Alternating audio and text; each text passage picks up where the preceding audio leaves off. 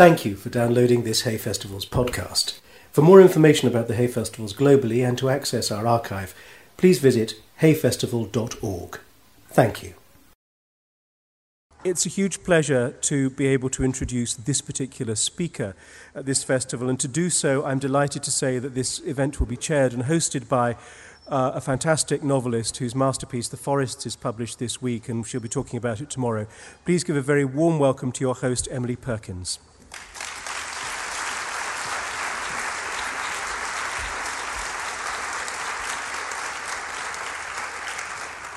Hello, ladies and gentlemen, and welcome to the Commonwealth Foundation Lecture. It is my great pleasure to introduce our distinguished guest and ambassador for Commonwealth writers, Chimamanda Ngozi Adichie. Her best-selling novels, Purple Hibiscus and Half of a Yellow Sun, and her short story collection, The Thing Around Your Neck, have moved and enlightened readers around the globe, and her work has garnered awards and distinctions, including the Commonwealth Writers' Prize, the Orange Prize, and a MacArthur Foundation Fellowship. In 2010, she was one of the New Yorker magazine's 20 best writers under 40. Her work is both lyrical, praised for its loving eye, and urgent, expanding our knowledge of the world and of the human heart. As the great writer Chinua Achebe has said, Adichie knows what is at stake and what to do about it. After the lecture, there will be time for audience questions, so do please wait for the microphone to come to you if you've got something you'd like to ask. And for now, please join me in welcoming Chimamanda Ngozi Adichie.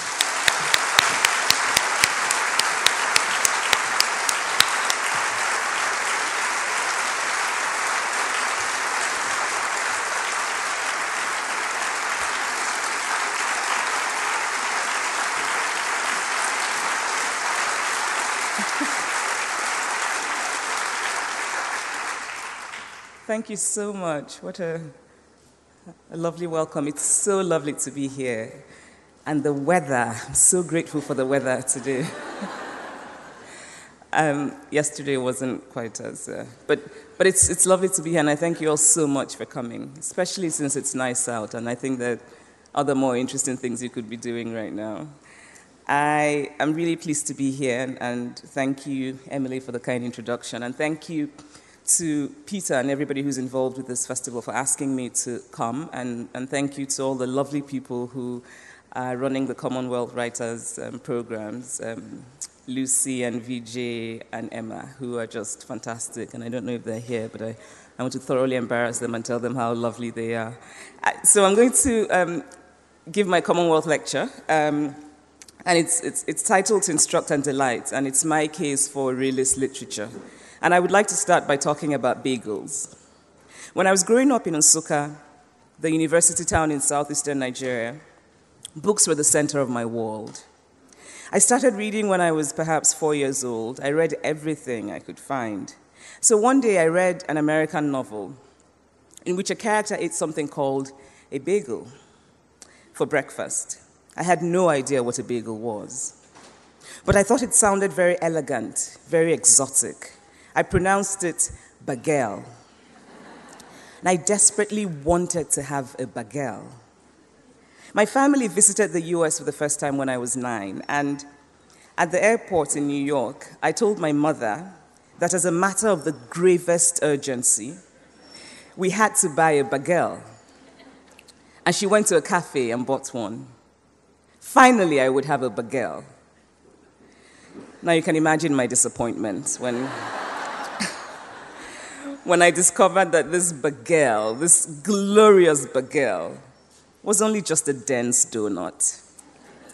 But still, even though a bagel ended up not being some sort of exquisite confection, the moments in which I thought it was were well worth it, because my imagination soared in delight.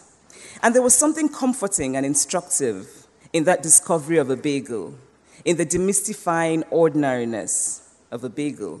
Other people like me ate boring food. I have since, by the way, come to enjoy a toasted bagel with cream cheese. But I wanted to use this anecdote not only to illustrate the wondrous ability of books to enlarge our imaginations, but also as a starting point to make a case for the kind of literature that I was drawn to and that I continue to be drawn to. as a reader and as a writer. I've been writing since I was old enough to spell. My writing, when it is going well, gives me what I like to describe as extravagant joy. And when it is not going well, is a source of great depression and anxiety. I write because I have to. I write because I love the solitude of writing. I write because I love the near mystical sense of creating characters who sometimes speak to me. I write because I love the possibility of touching another human being with my work. I write because I spend a large amount of time in the spaces between the imaginary and the concrete. Each time I read of or hear about a fellow writer's elaborate writing ritual, I'm immediately tempted to claim an equally elaborate ritual of my own. To claim that I light red candles and hold improbable yoga positions and recite an Igbo chant and fall into a brief trance before I actually begin to write. But although my ritual is significantly less colorful than I would like it to be, it does exist, as I imagine it does for every writer. There is an Igbo proverb that says, "Onye na-akwa nka na-adu iru," which translates loosely to, "A sculptor always works with a frown."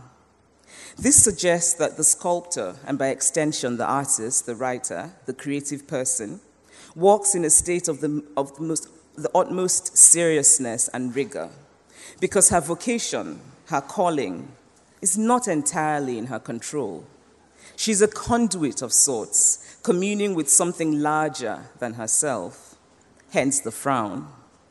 Now, I don't work with a frown, at least not all the time, but I do think of my writing as both magic and craft. It is a whispering from the spirits, an inexplicable gift that I have been blessed with.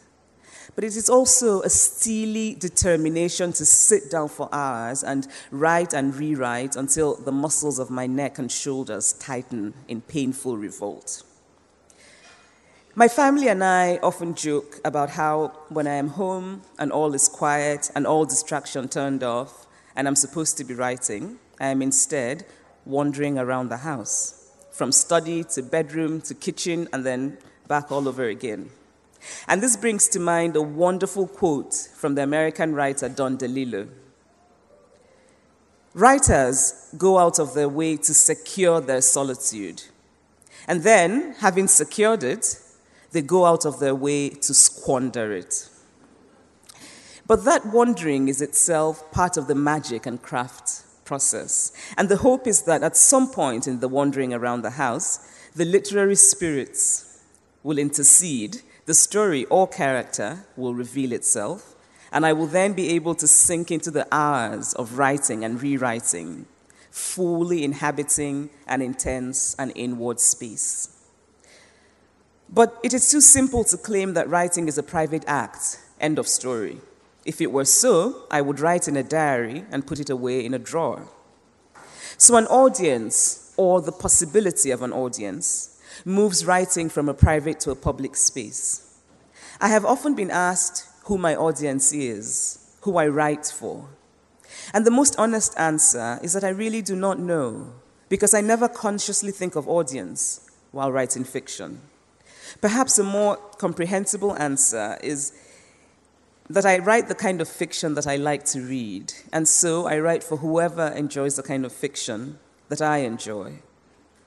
As a child, books about hobbits or flying saucers or alternative universes did not interest me. Perhaps because at some level I was always in awe of the vastness of the world, of the many places I was yet to learn about, of the millions of ordinary human stories yet untold, each one worthy, each one capable of truth and beauty. And so I was particularly drawn to books that I like to call realist literature, books populated by recognizably real human beings living in real places. Of course, one must use the word real with some reservation. The world of realist literature is not the same as the real world, but it is close enough, aligned enough, to the real world to be able to illuminate it. And it is books of that sort that I would like to make a case for today. Books that have often brought to my mind the words of the ancient Latin poet Horace. The role of literature is to instruct and delight. Realist fiction is not merely the recording of the real, as it were. It is more than that. It seeks to infuse the real with meaning, which perhaps is why the artist walks with a frown. As events unfold, we do not always know what they mean, but in telling the story of what happened, meaning emerges, and we are able to make connections with emotive significance. Realist fiction is, above all, the process of turning fact into truth. I knew the basic facts of Nigerian history when I first read Chinua Achebe's novels, Things Fall Apart and Arrow of God. But it was those novels that made me realize that while I may very well know the facts, I did not really know the truths. Bloodless words like pacification and amalgamation and indirect rule were the facts. But the truths were in the human stories. A respected man being flogged publicly by agents of the colonial government. A priest, once resplendent in his pride and stubbornness, now reduced to sitting on a cold prison floor because he had dared to reject an offer from a British colonial officer. And in images such as these, I learned a great truth which the history books said nothing about: the loss of dignity. One of my favorite novels is The Dark Child by Kamaralaye, a book of startling beauty, defiant optimism, and the most layered nostalgia. On recently rereading it, I was struck by a sentence in the introduction by the South African English writer William Plummer, which said, Laye introduces us in this book to a society which appears entirely free of vulgarity. Now, the assumption, of course, being that the society should have been vulgar. Now, this is a silly comment, if there ever was one, but if we're willing to overlook the silliness, we see that Plummer might have been knowledgeable about the so-called facts of what he calls tribal life. But it took this novel, this beautiful novel about a quiet childhood in the plains of Guinea, to make him see the truths. Most of us know the story of the philosopher Diogenes the Cynic, who, carrying a lantern in daylight, walked up and down the streets of Athens and claimed that he was looking for an honest man. Scholars now tell us that Diogenes did in fact carry a lantern around Athens' sunlit streets. But he did not say he was looking for an honest man. What he said was that he was looking for humanity. Of course, the cynicism of his action is clear. The lantern in daylight tells us that he does not believe he will find this humanity. But it can also be interpreted as his refusal to take the idea of humanity for granted, because humanity is in fact something we must always keep searching for. To read realist literature is, I think, to search for humanity as Diogenes did, but hopefully with much less cynicism. It is easy to assume that our collective humanity is self-evident, that we do not need to search for it. But we live in a time of numbers and facts, in a world where an acceptable response to the news of death is to click the like button on Facebook.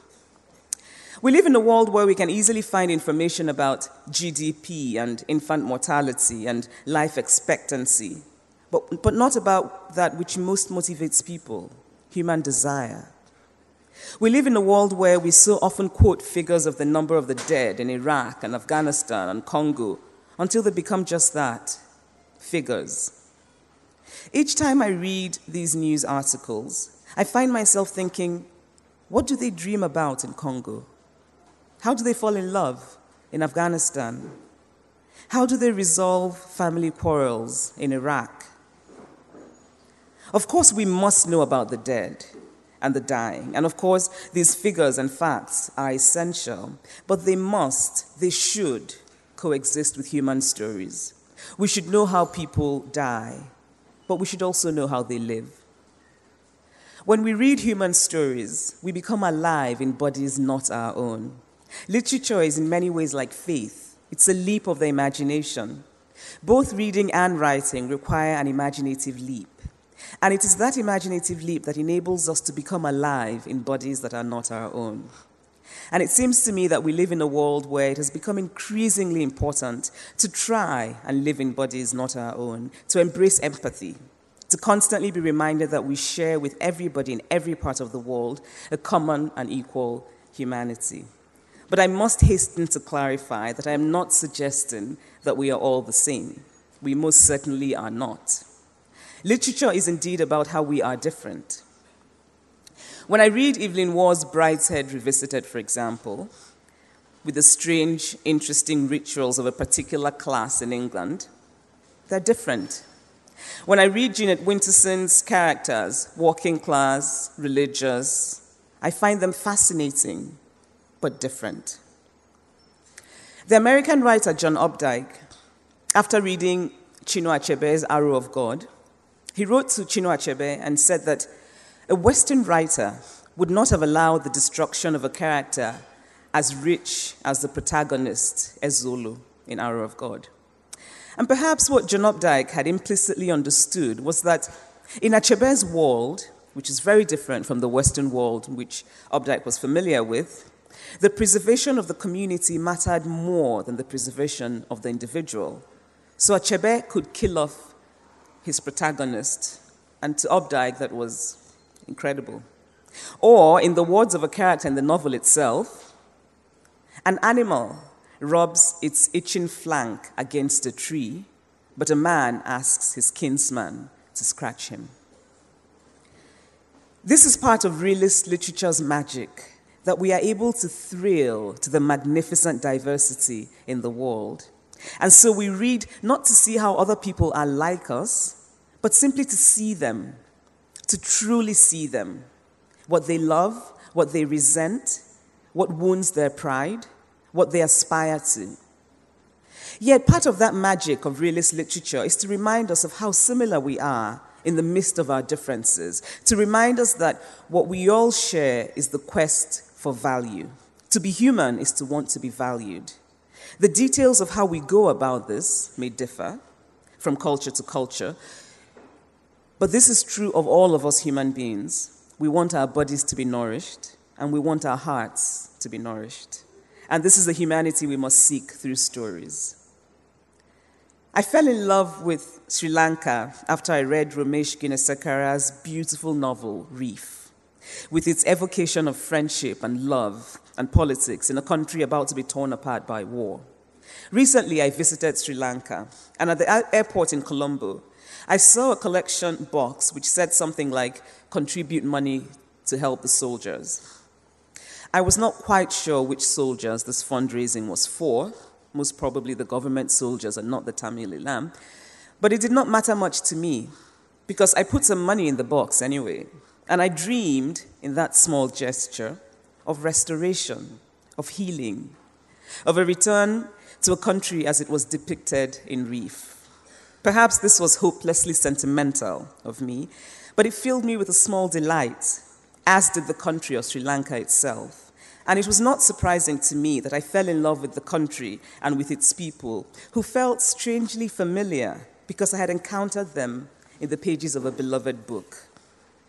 Books are immensely powerful, inherently powerful, a power that often transcends the creator. I don't think that the writer of that American novel, in which a character ate a bagel for breakfast, knew that I would come to so lushly romanticize bagels. Nor do I think that bagels would have so completely captured my imagination if I had read of them in a newspaper article, or anywhere else really outside the pages of a novel. Ben Okri tells a story about his father who, after training as a lawyer in England, returned to Nigeria with a great collection of books, Homer, Tolstoy, Dostoevsky, which he didn't quite get around to reading. The books gathered dust, and from time to time, he would tell his son, "Ben, dust the books, but don't read them." This, of course, made the books even more attractive to Ben Okri. And so, while dusting, he would read them. And if he heard his father's voice, he would hurriedly return to dusting. As an adult, he would recall this story and end with the words, "Books still have this tension for me, the do and don't, the possibility of danger, of secret knowledge. It makes them very potent." Of course, it is the contents of a book that are truly potent. In Chinua Achebe's essay, Traveling White, he writes about a librarian who, at a lecture at the University of California, told him a story that Achebe himself describes as curious. It was about a German judge. Now, this distinguished judge, the president of the highest constitutional court in Germany, had just accepted an offer to move to Namibia and become a consultant to the Namibian regime. Then a friend gave him Chinua Achebe's novel, Things Fall Apart. And after he read it, he promptly and dramatically changed his mind. He would no longer move to Namibia because he could not lend his great abilities to an apartheid system that dehumanized Africans. Now, Achebe concludes the story by wondering why a man so accomplished needed a novel to make him see. Did he not read the newspapers? But perhaps the German judge knew only the facts, and perhaps in reading Chinua Achebe's novel, he was holding a lantern and taking a walk along the sunlit streets of Windhoek. Logic can convince, but it is in fact emotion that leads us to act. Realist literature reminds us of this, that we are not a collection of logical bones and flesh, that we are emotional beings, that dignity and love matter as much as bread and water. The parts of us that we can measure and define are important, but the real influence, the real basis for connection comes from the parts of us that we cannot measure and define. I am a person who deeply loves two languages, Igbo and English. I love Igbo because it is mine, because it is the language of home and laughter and love. Growing up in Nigeria, it was English that had political and economic power, but I did not love it for that reason. I loved English because I read English books. When I went to the US to go to university, I met a number of international students from Jamaica, from India, from Kenya, and I soon realized that while we were very different, we did have something in common, something that the students from China or even from Senegal did not have, a certain way of being and doing, an almost intuitive way of understanding each other.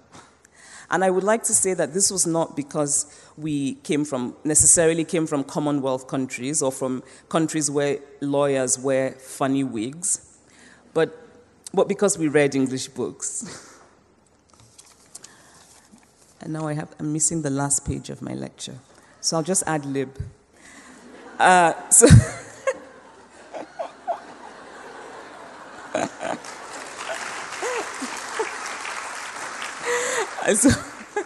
Well, because we read English books, and I think that having read English books as young people growing up in Commonwealth countries, there's a sense in which our imaginations were bound in common images. All of us wondered what the heck cucumber sandwiches were, and what ginger beer was, and so in reading these books, I think that we then had I think the last bit is coming.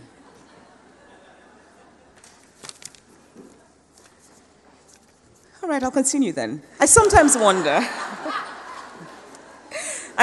wonder whether it might be a good idea to send a package of books or of realist literature to every prime minister and president in the world, although, of course, the difficult part would be getting them to actually read the books.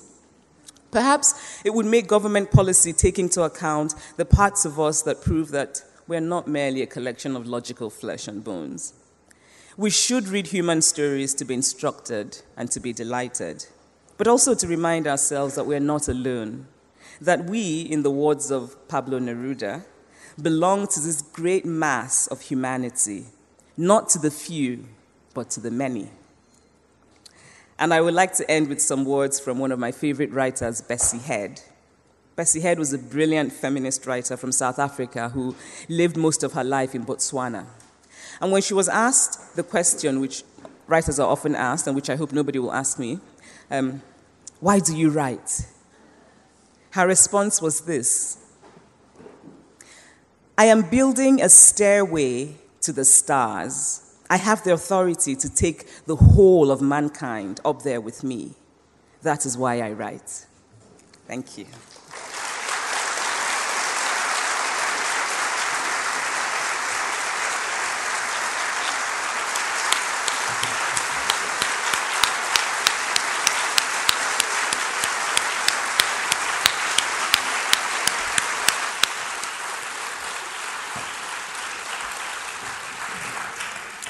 Thank you very, very much. We will be taking questions from the audience, so I think the lights might come up, but I'd just like to start by asking you about the writer's role in building that realist world and the importance of detail for the writer as a sort of guard against the dangers of cliché.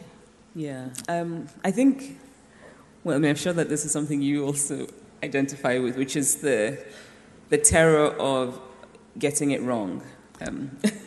Which I have in writing. And I think one of the things about writing realist literature, there are writers who don't think that it's as important to get what I like to call the factual details right.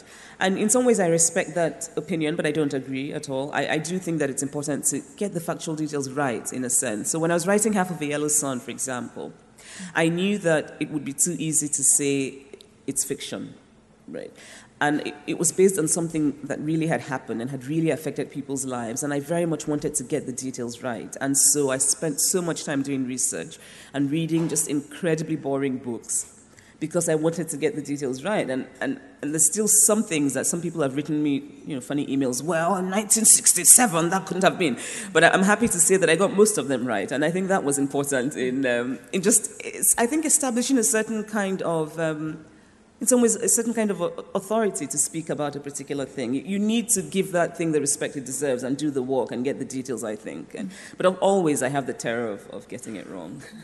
Well, of course, there was a distance of time as Yes. well between that trauma and you writing this book. And do you think that's important, that you open up the space to re-examine such troubled events? I think that I think I was able to write this Half of a Yellow Sun because I didn't experience the war.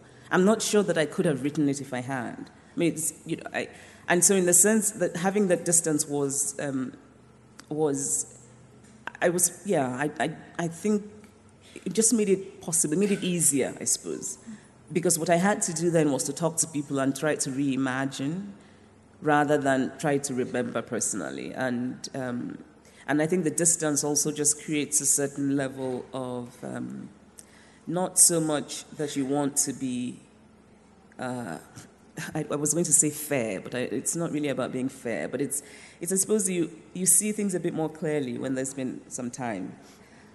So I don't know, for example, if my father had been a novelist, which he isn't, he's a professor of mathematics, which is, as far away from a novelist as you can get, but if he had been and he experienced the war, his life was deeply affected by it, I don't know that he could have written about it.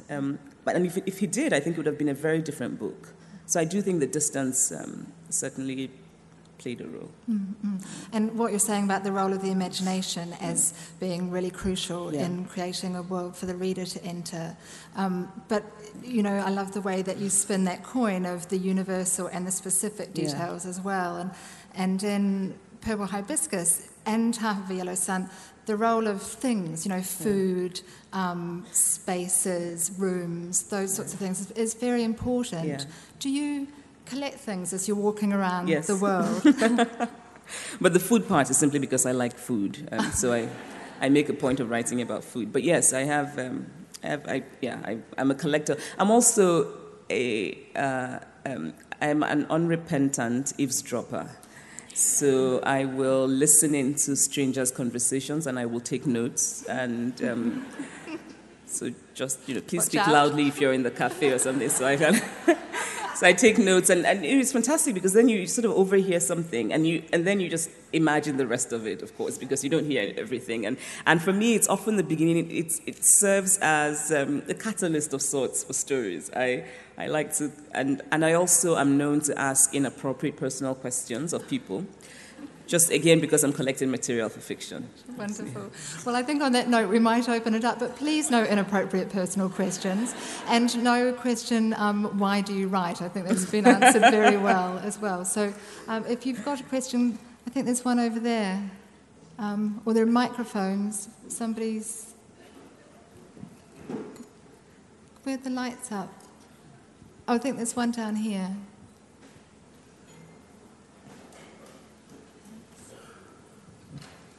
Thank you. I wonder, she wants me to stand, right? I wonder if, when you mention your realist approach to literature, have you been influenced at all by the great French tradition of realistic writing? I don't think I heard that. Was it the Have you been influenced by the French tradition of realism? Not very much, no. And not very much, no. I some of the French novels that I've read haven't been my favorite. It just seems to me that, I admire André Gide, for example, and Marguerite Duras I admire, but a lot of French literature seems to me to spend a lot of time philosophizing, and I also read real philosophy, so I just find novels that philosophize a lot not terribly interesting. Oh, down here. Hello, you talked about sending books to leaders, and I wondered whether you thought the realist novel should be about reflecting what society is like and an understanding of that, or whether you felt that there should be a catalyst for change, for people to think about how things should change in life, rather than just understanding how things are. Well, I think both are connected. I think that if you are a leader in a country, which will remain unnamed, and you come from a particular class and you have no idea how people of another class live, it might be a good thing to read books about those people in that particular class. So, so that when you start to formulate your policy, you start to actually think about human beings rather than sort of figures and having to cut ridiculous things. You start to think about how there's a woman with a child, what is it going to mean to her child, what is it, that sort of thing. Hello.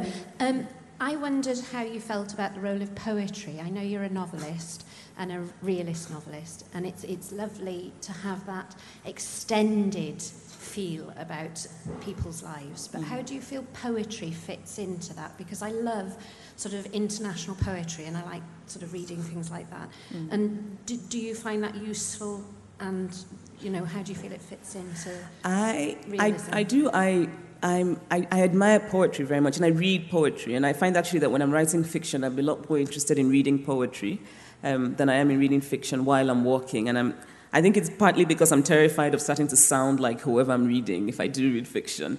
And just also because I think poetry is so beautiful and so difficult to do well. All of poets. I love, Derek Walcott is a great favorite of mine. I think he's one of the best poets who've ever lived, really. And there are many poets that I love. And I also find that in many ways I love poetry that is kind of similar to realist fiction. So, poetry that, like Derek Walcott, and I love Elizabeth Bishop, James Merrill, the poets who, and I just love poets who are dense with their language as well. But also love poets who are very, so I admire poetry, I suppose. Do you ever write it? No, it's too hard. Okay. Any more questions? Down here. Hi. Do you have a favourite book or a favourite author? No, I love too many. Actually, it depends on my mood, the time of the month. So I have different. It really depends. I just love, there's so many books I love. I don't know that I have. But I do like to say that Chinua Achebe is a writer whose work was most important to me because reading him gave me permission to write real stories. stories that truly matter to me. So I like to call him the writer whose work is most important to me. But I have too many favorite books. Just to hear. There's somebody. Okay, thanks. Oh, you've got the mic? Yeah. I just want to find out, maybe I didn't understand at the beginning, why do you write? What is your motivation? Do you have a story to tell or something? Thank you.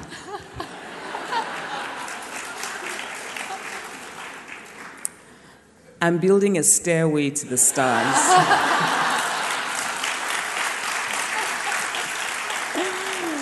And I have the authority to take the whole of mankind up there with me. That's why I write. That does put me in mind of something that you said in response to a question about writing, having political content and being a political writer. And if I can quote you to yourself, you said, I don't think that all writers should have political roles, but I do think that I, as a person who writes realist fiction set in Africa, almost automatically have a political role. In a place of scarce resources made scarcer by artificial means, life is always political. In writing about that life, you assume a political role. And I wondered if it would be a goal of yours, whether in your lifetime or in a sort of imagined future, that you or somebody like you would be a kind of writer who doesn't need to take that political role. Yeah, I mean, I don't think every Nigerian writer is necessarily political. So and in some ways, I think I made the choice to write realist literature. I made the choice to write about a subject like the Nigeria-Biafra War, which is intensely political. So I suppose my point is that I don't necessarily think of this as a burden. So I don't think of a future in which I am free of politics. And I wonder, increasingly, I think that even the act of writing is a political act. Even if it's just you're writing a... because we don't exist in a vacuum, And I think that even if you live in a country that ostensibly has resources, that politics still affects our lives, And actually, what I find in a lot of Western literature, when I say Western, I should probably say British and American because that's what I'm most familiar with, is that there's not a lot of fiction just seems to be detached from a lot of realist fiction seems to be detached from the political reality of people's lives. But you actually look at people's lives and they're very much affected by politics. And it just seems to me that there's almost an idea of hiding behind art, where some writers will say, I'm an artist, I'm not going to sort of taint my hands by messing around with politics. And I feel that I don't know that we even have that choice. Do we really? Our lives are very much affected by politics, and it doesn't matter where one lives. I think the thing about Nigeria and many countries like Nigeria is that it's a lot more, it's more overt, it's more in your face. But I think it's the case everywhere, really. And but there are writers, and I completely respect them, who just step away from it, right? But I don't, I'm quite happy to get my hands dirty in politics. That's great, thanks. Yeah. Any other questions down here? Hi, thank you very much for your talk. Last year you were chosen one of the World Book Night books, and I was lucky enough to go away half for Yellow Sun to, I think, 49 people. And I just wondered if you could say something about how you felt about being chosen at that time in that list of 25 books. And all 49 accepted the book? Nobody threw it back in your face? Yet read them. I'm a GP, and I wanted to give them to a group of junior doctors to try and get them reading because they're so ground down by their work. Yes, that's lovely. I know, I thought it was lovely. I thought the whole idea, not just being included, I just really thought it was such a lovely idea, giving out books, and just the whole idea I thought was quite lovely. And so when I was asked if I was happy to have my book included, I was very happy to have it included. And I've heard stories about people who gave the book out just in the most unlikely places and the most unlikely settings, and it's I find it very interesting, sometimes amusing, and I also hope that some of the people actually read the book.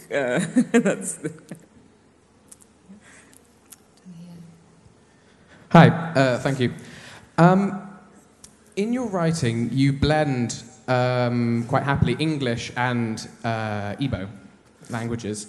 I wonder if you could speak a bit about that and how that works within your realist writing and thoughts on realism. I write about mostly middle-class Nigerians, and the reality of middle-class Nigerian life is that English is often because English is the language of education in Nigeria. So middle-class Nigerians who are educated speak English, often think in English, but also because they have their own languages, we constantly are negotiating 2 or 3 languages. So I grew up speaking both, often at the same time, sometimes in the same sentence, and I very much wanted to capture that in my fiction. And of course I have to be, there's a sort of a level of when I'm editing, I have to be in some ways circumspect about putting in enough of Igbo to give the flavor, but not to entirely confuse somebody who's not an Igbo speaker. Right? But I did very much want to capture that reality, because it is how, that's how people live their lives. We're constantly negotiating 2 languages. And also for me, actually, there are times when I think about something happens and English doesn't just capture it. And I just feel like only an Igbo word will do it right. And one of my favorite words is Nkali, which I don't know if there are any Igbo speakers here. This being England, there just might be some English Igbo speakers. In America, I would never imagine that there would be an Igbo speaker, but okay. But anyway, and Nkali, it's so difficult to translate. You translate it loosely, and it just sounds very bland. It just means to be greater than somebody, right? But it has layers, and sometimes I want to talk about something, and only Nkali Nkali is the only word that captures it. And so if I were writing fiction, I would use Nkali, but then have to find subtle ways to sort of explain it to a non-Igbo speaker. But yes, of course, I have had people email me to say, I'm so confused. You didn't, you don't have a glossary at the end. And I just think, I don't like to do glossaries. Yeah, well, I think that's probably a political choice too, isn't it? To not do a glossary. But also, I grew up reading books in which characters often spoke. So in Saul Bellow, for example, he has reams of French in I think it's Herzog, one of his novels, and nobody translates it. And of course, the assumption is we all sort of should know French, right? But, we don't all know French, and it's there. And I read Indian books in which, there would be Hindi or something in the book, and books set in France, written in English, which had bits of French. And I was fine with it. I didn't entirely understand everything, but it just gives, I think it gives a lovely flavor sometimes to yeah. Thanks.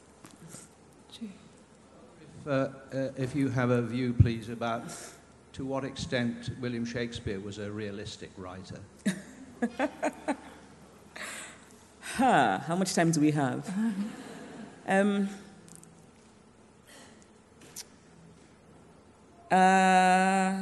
Was he? Well, I think by the standards with which I consider more contemporary books to be realist, I would say no. But for his time, I suppose to an extent he was. Yeah, I think I better stop there. Okay, thanks. We might have to set up another session for that later on. Is the lady down there?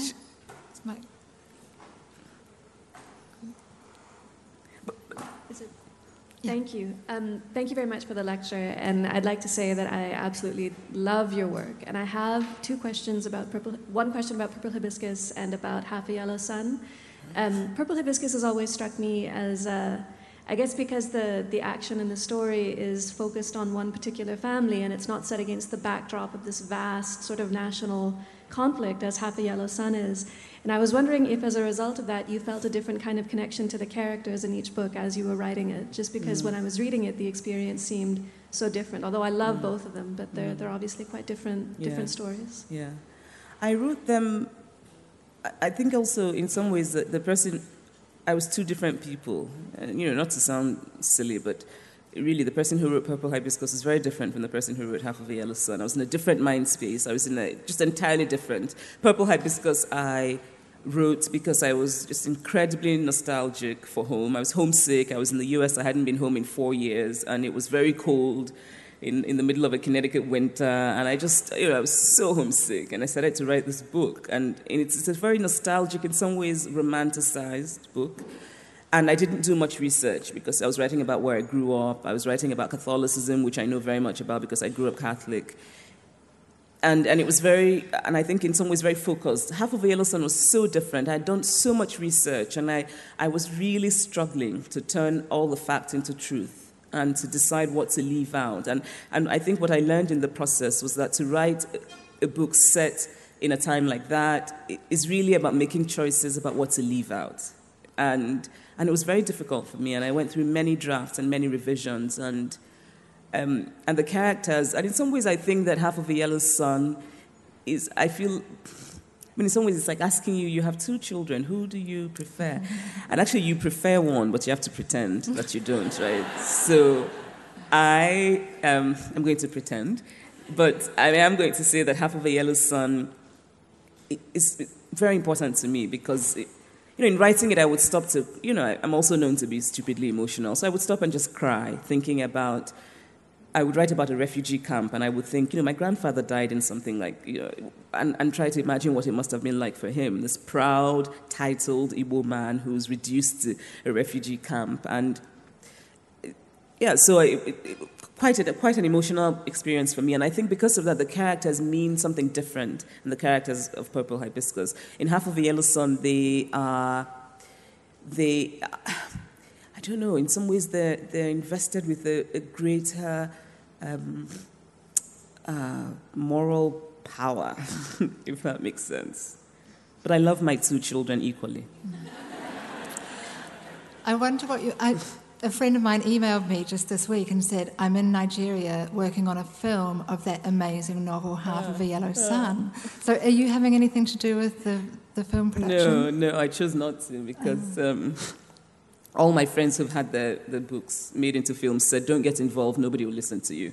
So and in some ways I think also I was telling the producer that I also didn't want to be involved because I think I would just have numerous heart attacks. Films are such different things, and just thinking about what they would take out. And then, of course, I'm thinking, you can't do that. That's my baby. No. And so I'm quite happy that I'm not involved because I hear that it's a film. It's different from the book. The focus is different. And I think if I'd been involved, I would just tearing my hair out, thinking, no, you can't take that out. No, you can't do that. But I'm also quite happy because the director is somebody who I deeply respect and admire. So I'm looking forward to the film, but I'm sort of removed from it. I'm sure we'll all look forward to it too. Another question down here. Actually, the question I wanted to ask is what the moderator just took. I was going to ask a purely journalistic question. That Half of a Yellow Sun is being shot into film in Nigeria, and I was wondering what input you have in there and what influence you're likely to have. Because I think last week Salman Rushdie was here, and they were talking about Midnight Children, and he's so much involved with Deepa Mehta, the director, that I began to be apprehensive. I mean, the kind of influence a writer could have when you're on set with the film. I mean, he was very much involved, and he was really even in charge of the film, so to say. And I'm wondering what the film will look like when it comes out in November. You don't sound very hopeful. No, I think, but I also think that people have different interests, and I think that writers who have a kind of theatrical sort of interest or bent, I can see how they would want to be involved, but I don't. I don't write screenplays. I'm really just not interested, and so I think I made the right decision. I am happy though that it's being filmed in Nigeria, and really the only input that I had was just to say to them that I really want them to use some Nigerian talent in the film, and that was all. But I didn't have a say in who's going to be cast, and also I think that when it's a film like that it's not the sort of film that Angelina Jolie is going to star in, right? So it's difficult to get funding as well, and so they had quite a hard time getting money together. So it's not as though it's one of those big budget films where you can lay down rules and.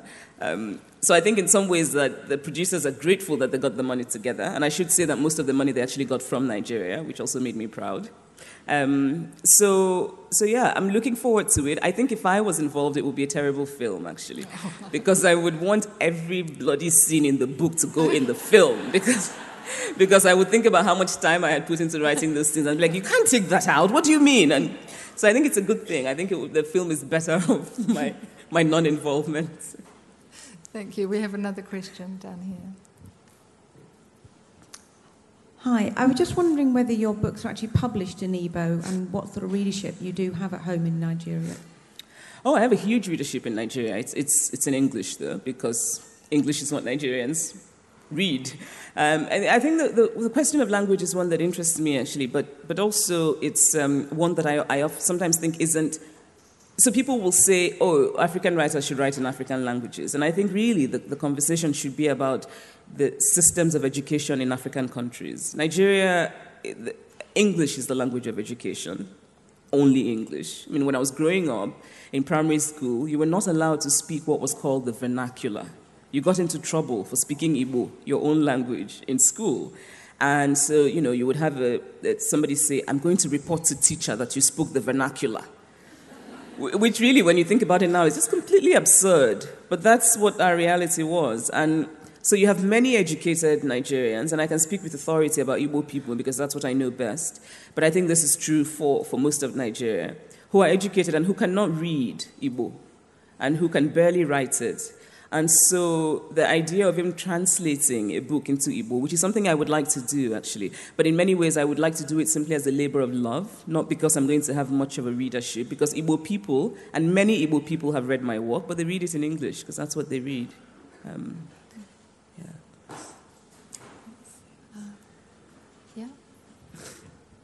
Yeah, thank you, Chimamanda. I really enjoy all your lectures, so I play them again and again and again and again and again, so that I can begin to sound like you.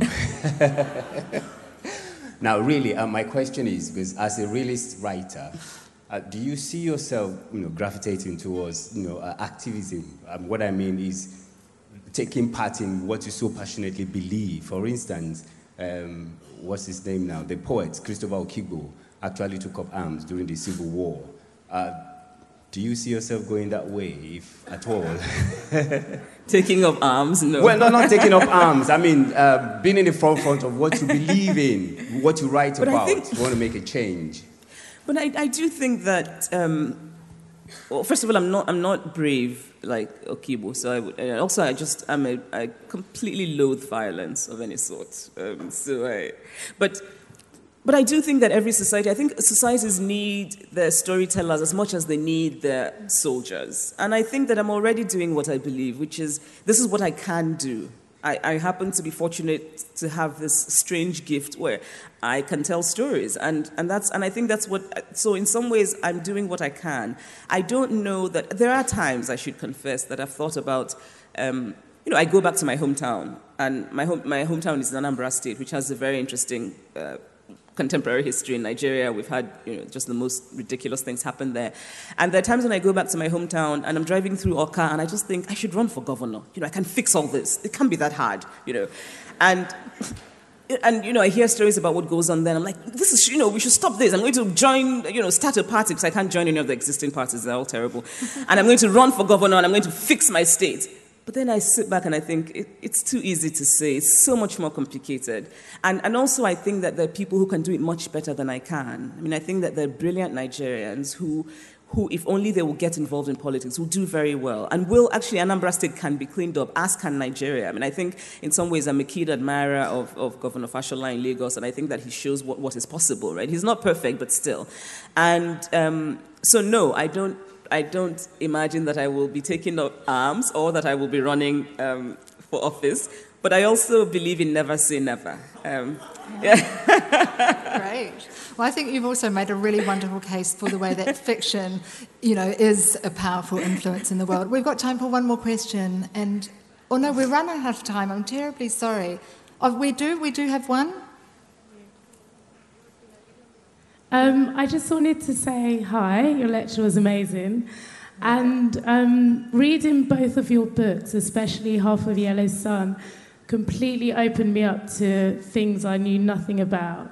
And it really affected me in a huge way, especially my friend Rachel here as well. And I just wanted to ask you if you've read anything by a particular writer or you've read a particular book that's maybe opened you up to things you knew nothing about. And also, the second part of my question was to ask you if you're working on anything else at the moment. Thank you. I'm a superstitious Igbo woman, so to talk about something in progress, I just think the minute you talk about it, it will just go bad. So I am supposed to be working on a novel. And yes, I've read, books, so many books. See, the minute I'm asked about books, I just go blank. It happens to all writers. Yes. It's as though you never read anything. I read this fantastic book about Estonia. Sophie Oksanen. And what was the book called? It's this really beautiful, which I highly recommend. And it's called... but anyway, it completely opened my eyes to Estonia's recent history and contemporary Estonia, and just really beautiful, wonderful characters, but also just the way that you learn. In some ways, you're being delighted, but also being instructed by it. So that book. But if you just look up Oksanen, that's her name, you'll find the book. So that book was very important. I read it not long ago, and recently also read. I recently reread Shiba Chinodia's novel about Zimbabwe, which is called Harvest of Thorns, which I just really, really loved because it was one of the rare. I think one of the rare books that looks at that period in Zimbabwean history from the black perspective. And I'd read quite a bit about sort of the Rhodesia, but it was really interesting for me and eye-opening to read Shima Chinodia's book. And there's so many others. I think for me, really, I think that most of my education has come from reading literature. And I did well in school, I should say, but school mostly bored me. I mean, I did really well, but I was bored by sort of the more formal structures of education. I think that most of what I know, I learned from just reading everything I could find and realizing that the world is this vast, vast place. And it was through books. Thank you. And if anybody else has got questions, Chimamanda will be signing books in the book tent after this event. But for now, it just remains to thank you so much for instructing us, delighting us. It's wonderful. Thank you.